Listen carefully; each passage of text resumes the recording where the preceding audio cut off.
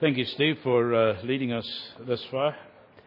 And we're going to continue opening the scriptures. Sunday school has gone, I see, so that's great. And keep those teachers and children in your prayers. We're going to open the scriptures at 2 Corinthians chapter 4 and continue our series. 2 Corinthians chapter 4, and we're going to pick up at verse 7 and read right to the end of the chapter. 2 Corinthians 4 and verse 7.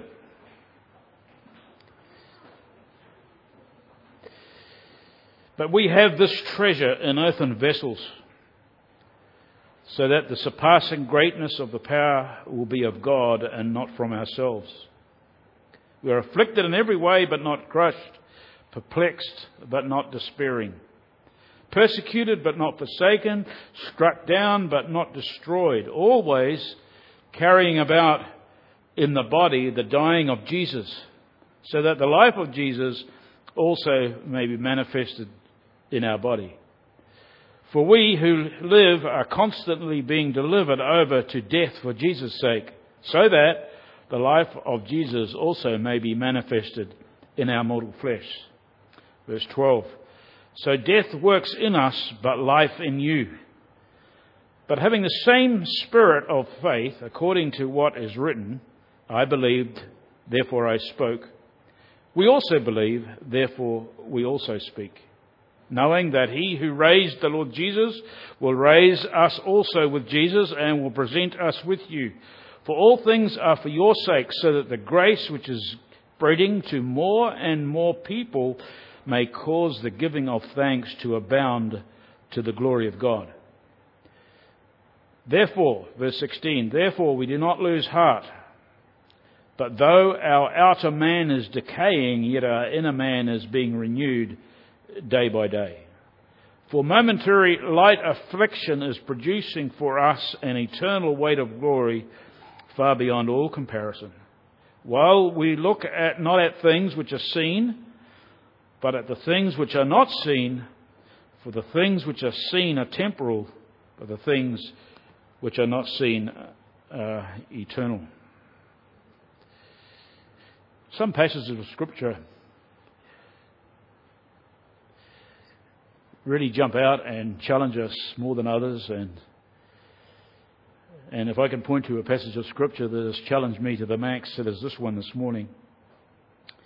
And I want you to be challenged as well, and encouraged, and strengthened. But as I was looking into this scripture, and you'll see the title I've got, The Lord's Treasure and Jars of Clay. It is true, isn't it, that you cannot judge a book by its cover, right? Or equally, you cannot accurately value a gift by what it is packaged in or wrapped in. You know, I received a gift recently, and it was wrapped in ordinary brown paper, tied up with ordinary brown string. And evidently it was rustically creative to the giver. But to me it was very plain and ordinary, and that probably shows you my lack of artistic or creative flair. But before I even opened this ordinary looking wrapped gift, I loved it because I happen to love the giver of it. But it wasn't until I cut loose the brown string and ripped off the brown paper that my eyes beheld a beautiful copper plate etching of a hummingbird that my wife had spent many, many hours creating for me. One of my favourite birds, the hummingbird. To me, the plain packaging did no justice at all to this beautiful copper etching that was inside. Now, this is a similar kind of analogy that Paul uses here of himself, and I might say of every genuine believer in Jesus Christ. Except here in our text, Paul calls himself not brown paper, but a jar of clay, or an earthen vessel, you may have in your translation. Which, by the way, was a vessel in Paul's time that was used for ordinary household duties, even right down to carrying rubbish. But inside that vessel, that ordinary person who has become a child of God, as we track the analogy through here, is housed, something beautiful, is housed the treasure of God's glory in the gospel of Jesus Christ. I wonder if that's how we view ourselves this morning, as God's jars of clay. Jars of clay that are ready to be used in whatever way the master of the house chooses. I wonder if that's how we see ourselves this morning. And if we don't, by the way, it simply means we have an overinflated view of ourselves. That's the kindest way I could put it. We have an overinflated view of our external, temporary packaging that God has given us, at the expense of the eternal glorious gift that He has entrusted to us for His pleasure and His eternal glory. Well, the Apostle Paul shows us here by his own example how believers need to think of themselves and live in this very prideful, egotistical world. Even though being criticized by false teachers for his lack of human credentials, his lack of finesse in oratory and persuasiveness, even though being criticized by those for those things, the Apostle Paul, in being an example for us to follow, he does not allow his humanness to commandeer and overshadow the treasure, the light, as we have in verse 6, the light of the knowledge of the glory of God in the face of Christ. He allows nothing to eclipse or overshadow that.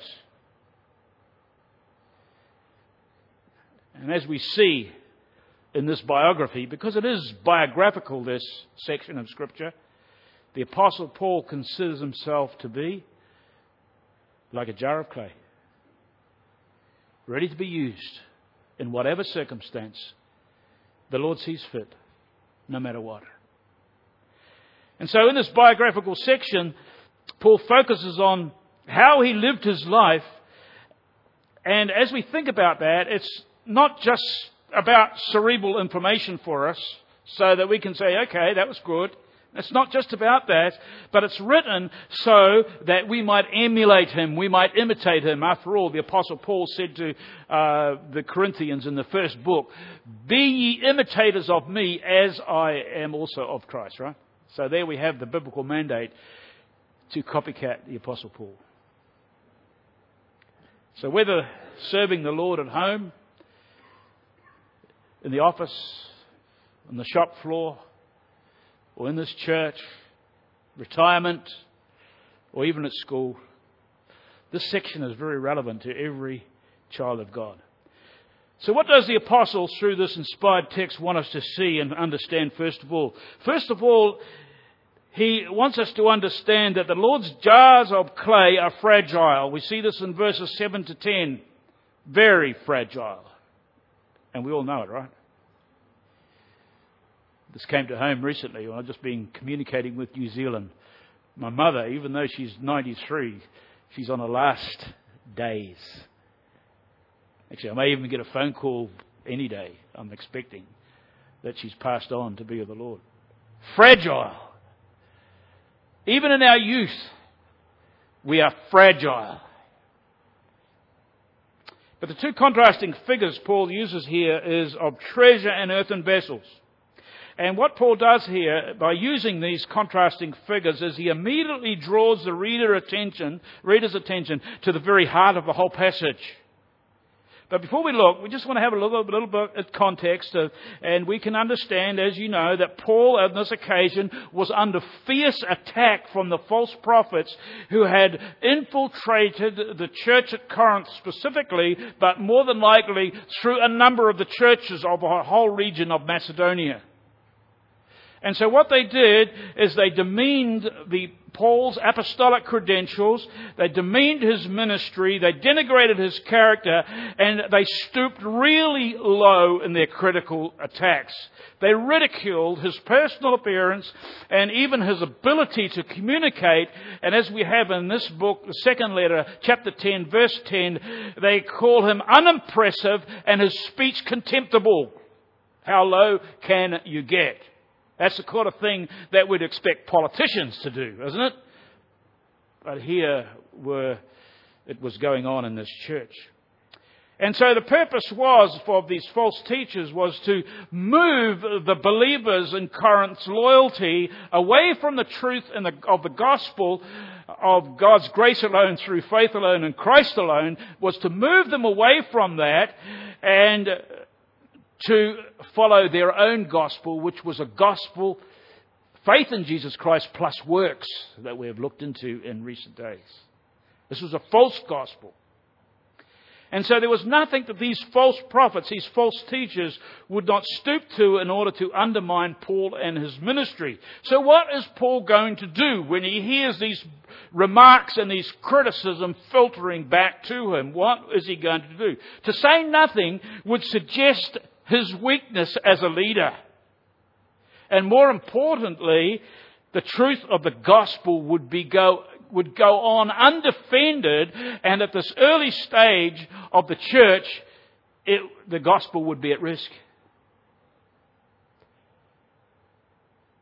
But then on the other hand, to defend himself, you can well imagine and understand himself against these personal attacks would come across like maybe Paul did have an ego problem of his own.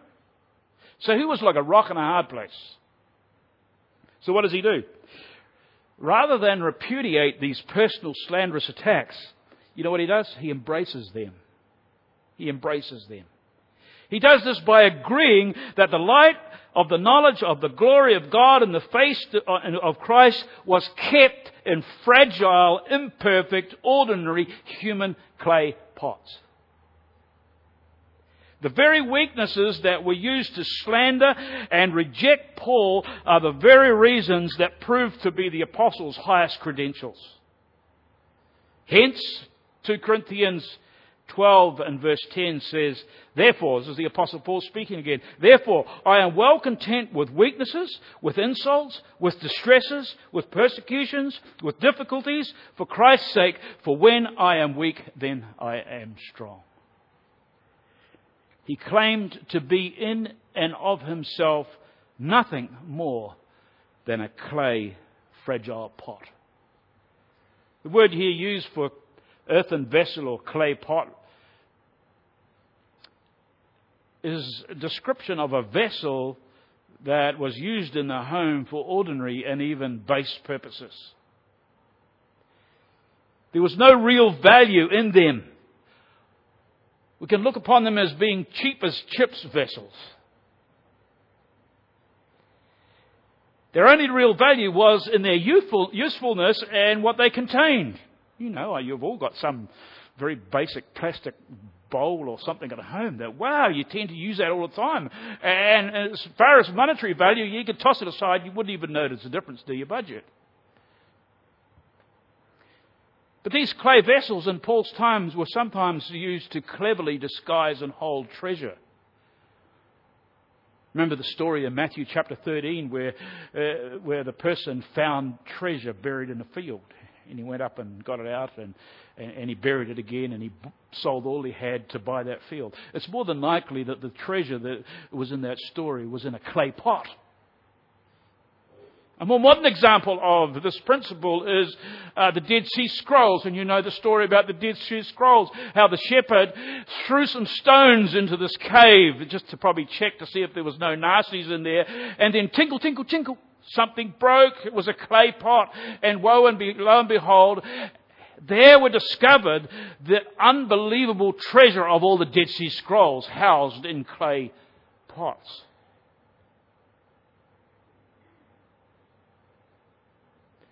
And this is how Paul sees himself.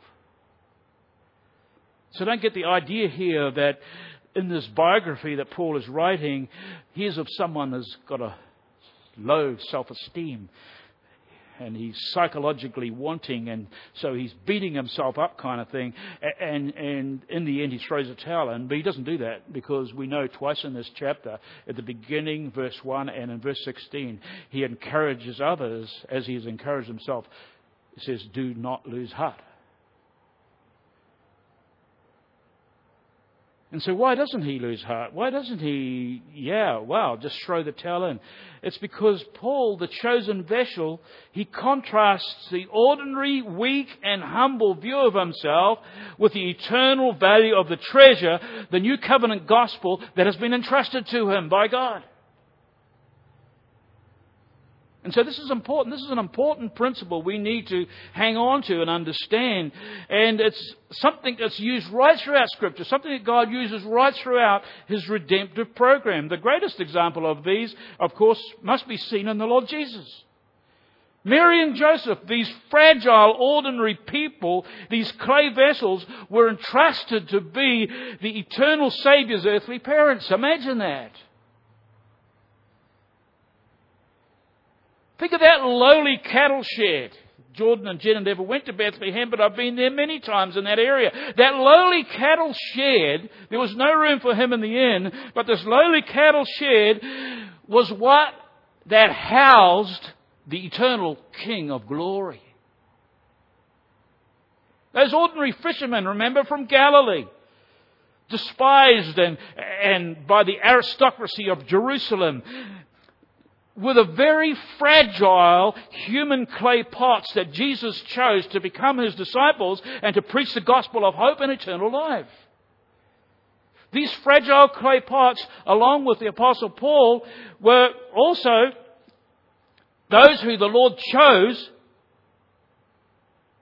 to kickstart and to launch His church and to authenticate its launch with miracles and signs, which has impacted the whole world. You see, this is how God works out His redemptive program in the world. Paul says in 1 Corinthians 1, 26, 29, this is what he says, "Consider your calling, brethren.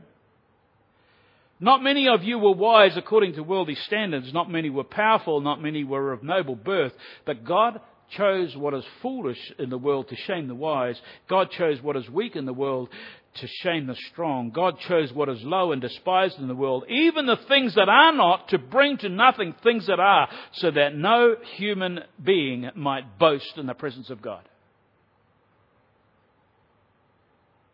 The point we need to learn in all this is that God loves to use humble, common people, often those who are overlooked by society and even despised and ignored by the general populace. God loves to use people like that. So I would say that all of us, most of us, if not all of us, fit into that category. He loves to use people like you and me. But do not lose heart, folks. The Lord places in these kind of redeemed clay pots the treasure of His immeasurable value. You see, every true child of God, every person here this morning who has been born again, has this treasure entrusted to them.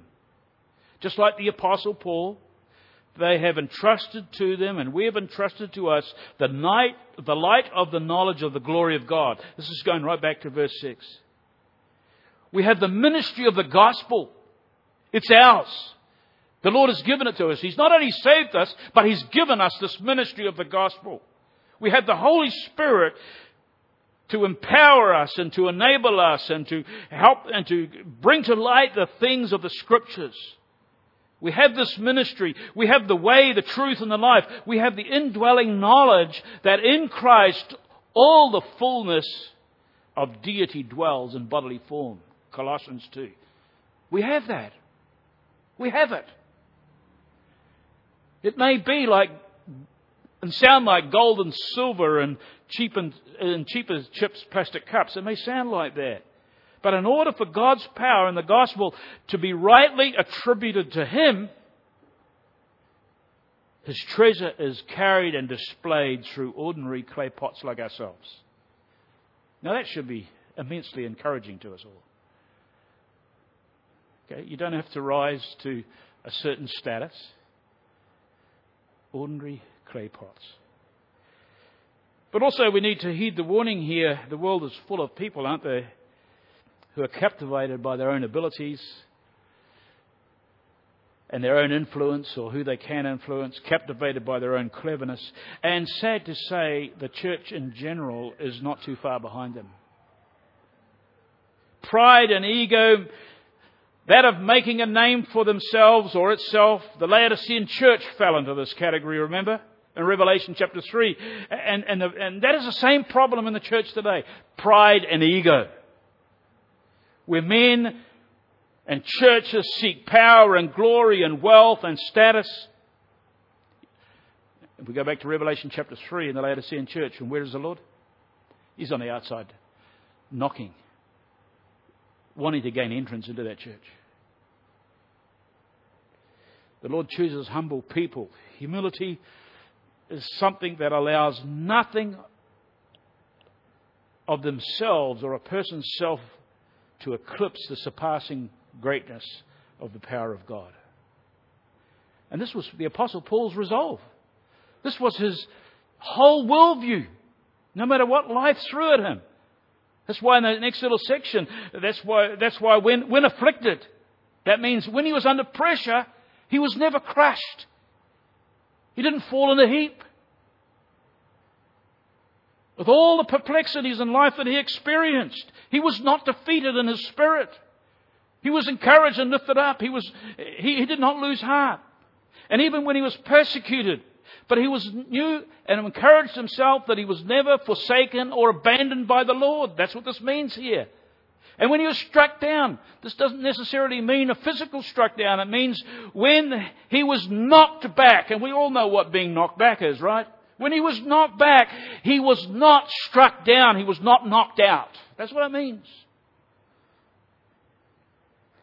Though a jar of clay, Paul saw his life as invincible. Is that how we see our life? He saw his life as invincible to anything that the forces of evil and that the world could heap upon him. Even if he was killed, he would be in the presence of the Lord. What an awesome worldview to have. That's what Paul had. Paul knew that he was just a jar of clay, but he also understood that he was a chosen jar who was upheld and strengthened by God to manifest God's power in the gospel. And then at verse 10, Paul summarizes by way of explanation the real deal of verses 8 and 9. In all his trials and difficulties in life, it says here, he was always carrying about in the body the dying of Jesus. You see that? In other words, my afflictions and perplexities and persecutions and knockbacks are not a result of punishment of some secret sin, by the way. That's what the false teachers were accusing him of. He's suffering these things because there's some sin in his life and God is giving him a whacking. No, it wasn't. He said, but my life is one of dying. And it didn't mean physical here. It was all about a life of denying himself. Denying himself, the temptation to live for myself was his daily occupation. Ooh, that's tough, isn't it? Denial of self. You see, being a jar of clay used in whatever way the master chooses, that was a joy to Paul. Because he knew that it was through his weaknesses and through his fragility, the life of Jesus was manifested powerfully. See, folks, Paul identified in everyday life with Jesus Christ. He gave himself to the service of the King. He willingly was a nobody, can I say? He willingly was a nobody so Christ might be all in all to somebody. Sometimes we get that really back to front, don't we? We have a hankering to be somebody ourselves and thinking that will be the power and the in-all and end-all to convince somebody. But that's not Paul's way. And that's not our way either. This is how we are to live out our lives. We're humble jars of clay who depend on the power of God to uphold us so that in our weakness we will truly manifest Christ, the power of the gospel in Christ. Secondly, the Lord's jars of clay have a purpose. We see this in verses 11 to 15. You know, it's one thing to acknowledge that we are ordinary jars of clay. Even acknowledge that, yes, we are weak at the best of times and only temporary. We know that very well. Physically, we know that very well. But it's quite something else to live that theology out practically, right? Steve emphasised this last week, that our theology needs to so grip us that it stands us in good stead when the evil vagaries of life hit us.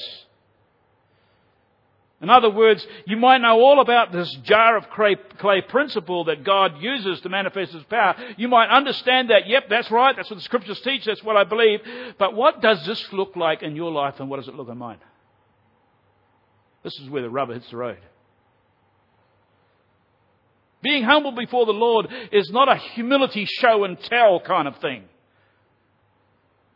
You know, just when it suits. I'll be humble when it suits. Or maybe when someone else is listening or looking on. No, it's like that. Or some spasmodic display of humility in action. That's not humility. Humility is a lifestyle. A lifestyle of denying self. Just as Jesus humbled Himself unto what? Death, right? He humbled Himself unto death. So denial of all our selfish ambition is how genuine humility is perfected. Tough call, right? I've got a lot of work to do. Sure have. And I suspect you have as well. Death to self. Denial of self. But then we can ask, but what for? What for? Why should this be the way for me to live as a Christian? Being the Lord's jar of clay is so that the life of Jesus also may be manifested in our mortal bodies. Verse 11, you see that? There's the answer. It's all about being a humble jar of clay. For your sake, so that the grace which is spreading to more and more people may cause the giving of thanks to abound to the glory of God. There we have that in verse 15. So this means that our humble living and serving and even suffering for some, it's not about us. It's not about us. It's all about the Lord. It's all about His design and purpose for His people to truly represent Him in the here and now. And why? Why does it have to be done like this? Well, the Scriptures give us two reasons here. The first reason is so that the grace of God and the gospel, which is spreading to more and more people, will give reason for thankfulness and glory to abound toward God. This is not about us, folks. It's so that the glory and thanks be given to God and to Him alone. Do you see that?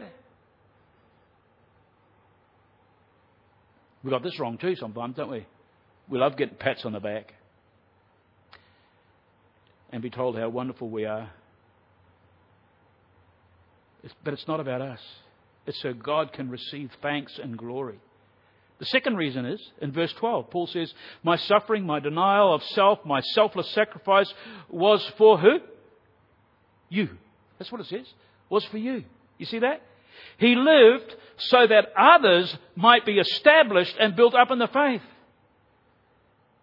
He tells believers at Philippi the same thing. He says, but even if I am being poured out as a drink offering upon the sacrifice and service of your faith, I rejoice and share my joy with you all. Philippians 2:17. Young Timothy, the young pastor at Ephesus, he tells him the same thing. He says, for this reason I endure all things for the sake of those who are chosen, so that they also may obtain a salvation which is in Christ Jesus and with eternal glory. How are we stacking up as we evaluate our personal lives in regard to the primary purpose God has given us for living, folks? How are we stacking up? We need to ask ourselves so as to emulate Paul as the Lord's jar of clay. Is my purpose for living characterized by selflessness, self-denial, sacrifice for the sake of God's glory? Is my life purpose and my worldview all tied up in living for the sake of others, for the sake of the gospel, for the sake of my brothers and sisters in the church? Is that how it stacks up? Challenging questions, aren't they? And I'm sure we all fall short to some degree or other. So we have lots of improvement, lots of movement to make. But you know what? Any movement toward being more Christ-like or emulating the Apostle Paul won't happen by itself. Do you know that?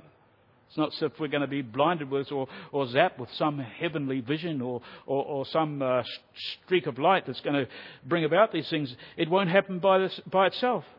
You might say, well, how does it happen then? Because what this involves, we're told here in verses 13 and 14, it surely involves communication. See that? In other words, as a Christian, as a born-again believer, you must speak, you must give testimony of what God has entrusted to you. That's the deal here. That's what happens. Paul says, I have the same spirit of the writer of the psalmist. The psalmist wrote this. And so the psalmist says, I believed, therefore I spoke. And so Paul says exactly the same thing. In other words, Paul believed what was recorded in Scripture, he could not contain. His understanding, and here it is again, his theology so gripped him, it so resonated with his soul, that he could not keep it to himself. Folks, genuine belief in Jesus Christ impels consistent, unwavering testimony to the truth of the gospel. Now, I know that there are some here more gifted in speaking to others about Christ than others. That's a given. That is a given. And it's a gift. But genuine faith will not remain completely silent. And I get really concerned when I even struggle with professing believers, or I see professing believers really struggling when they're even talking about the Lord amongst themselves. You might bring up a topic or bring up an issue or talk about the church and all you'll see is a shuffling of feet and they're uncomfortable. I really struggle with that. Silence or lack of conviction in our delivery or testimony to the truth of the gospel surely means a lack of conviction in the heart, right? Simply put, if you truly believe, you will certainly tell. And for you mums and dads here, that will mean, firstly, definitely in the home. Absolutely. Because if it's not done in the home, it won't be done anywhere else. That's where it's got to start. We will speak of the cross. We will speak of our sin that nailed the Lord there. We will speak of Christ who was buried and is risen and has ascended to glory and He's come again. We'll speak of God's resurrection power and how one day He will take all those who truly believe in Jesus Christ to be with Him forever. That's our purpose, folks. Living testimonies that tell.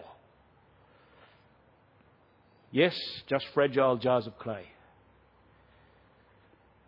But can I encourage you to look and be captivated by the treasure that we hold and to the one who has entrusted it to us. The Lord's jars of clay hold eternal treasure. We see this in verses 16 to 18. You know, Paul suffered tremendously and severely for the gospel's sake. And yet he endured. He endured, right? Which makes him, again, an excellent example for us to follow, because we have trials, as Steve mentioned last week. It's not when if trials come into our lives, it's when they will come. And we'll all have trials to some degree or other. And the Lord will not give us anything that we cannot bear. And so we need to ask, how did he manage to endure? What was his focus? What kept him on course? What was the light at the end of the tunnel for Paul that kept him true and on course and on even keel? Paul endured because he kept his focus on the treasure. You got that? His light, his hope at the end of the tunnel was the eternal weight of glory far beyond all comparison, as we have in our text. So much so that at the end of his life, Paul could say to Timothy in chapter 4, verse 7 and 8, I have fought the good fight, I have finished the race, I have kept the faith. Henceforth, here it is, there is laid up for me the crown of righteousness, which the Lord, the righteous judge, will award me on that day, and not only to me, but also to all who love his appearing. Here was a man, an ordinary jar of clay, that persevered, who did not lose heart, although everything this world stood for was heaped against him. The secret was that he valued spiritual strength over physical strength. He knew all about the vagaries of sickness and suffering and an aging body. He knew all that and experienced all that. But his value was on the inner man, as the Bible talks about. The inner man, not the outer man. His value was on the inner man, the treasure of faith, the promises of the gospel, which were being strengthened and cultivated day by day. Paul told Timothy again in 1 Timothy 4:8, for while bodily training is of some value, godliness is of value in every way, as it holds the promise for the present life and also for the life to come. You know, we've got this so back to front, folks. The world has, and sad to say, many of us Christians follow this.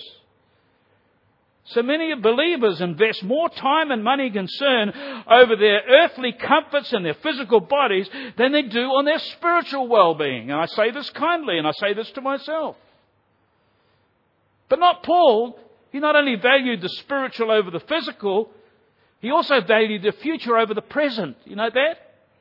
That's what he means when he tosses aside, when he tosses aside momentary light affliction. That's what he means there. He tosses it aside as nothing in comparison to the eternal weight of glory. That was his heavenly reward. His concern over his jar of clay-like body and his earthly well-being, it was secondary to him. It was secondary to the treasure of the light of the knowledge of the glory of God that was entrusted to him. But he also valued something else. He valued the eternal over the temporary. We see this in verse 18.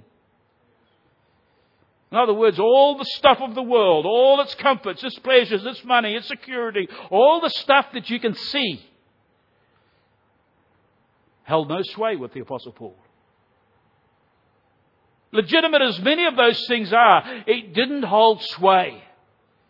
He knew what that eternal treasure was and its future reward was. Because why? Because this is what he did in Colossians 3:2. He set his mind on things above and not on things of the earth. Is that what we do? He was truly a man who lived by faith and not by sight. His focus was on God and Christ and his redemptive plan for sinners through the gospel. That's the treasure that drove this jar of clay. It drove him. So how are you lining up? How am I lining up? If you're a believer here this morning, what are you doing with this entrusted eternal treasure in the gospel? What are you doing with that? The temporary stuff of the world that you can see is just that, exactly that, temporary, right? The Word of God that never fades is what strengthens our souls and it weans us from our hankering. And we all know we have a hankering that's part of our flesh nature, as it were. We have a hankering after the temporary stuff. But as we feed upon the Word of God, it strengthens our souls and it cultivates that treasure that we have, and it causes our focus to be on the things of the Lord rather than that temporary stuff. So how does that happen? How does that happen? It happens simply like this. Just as your faith first began. Just as your faith first began is the same way it is strengthened. Romans 10:17 says, faith comes by hearing, and hearing by the word of Christ.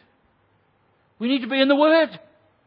The Word's our authority. It's our sufficiency for life and godliness. So if you're not in the Word, you will have poor value, low value of what is entrusted to you. And it'll be seen in how we live. May as the Lord's jars of clay, we be vessels of honour, sanctified, useful to the Master, prepared for every good work, as Paul tells Timothy in 2 Timothy 2:21. Thank you for your kind attention. Shall we stand and close our meeting in prayer this morning?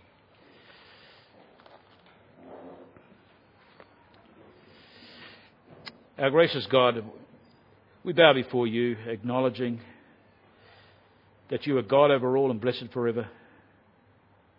We also acknowledge, Lord, that you are the Creator and we're the creatures.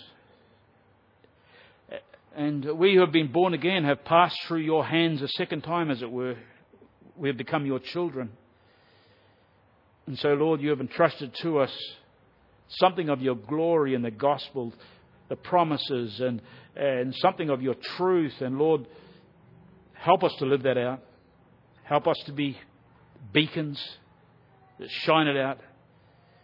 Help us to understand that our purpose is to live for the Lord and not for ourselves. Clay vessels we are, but Father, oh, what a treasure that has been entrusted to us. Captivate our hearts this morning, Lord, and throughout this week, and cause us to be living testimonies for your glory. We ask these things in the name of our Lord Jesus. Amen.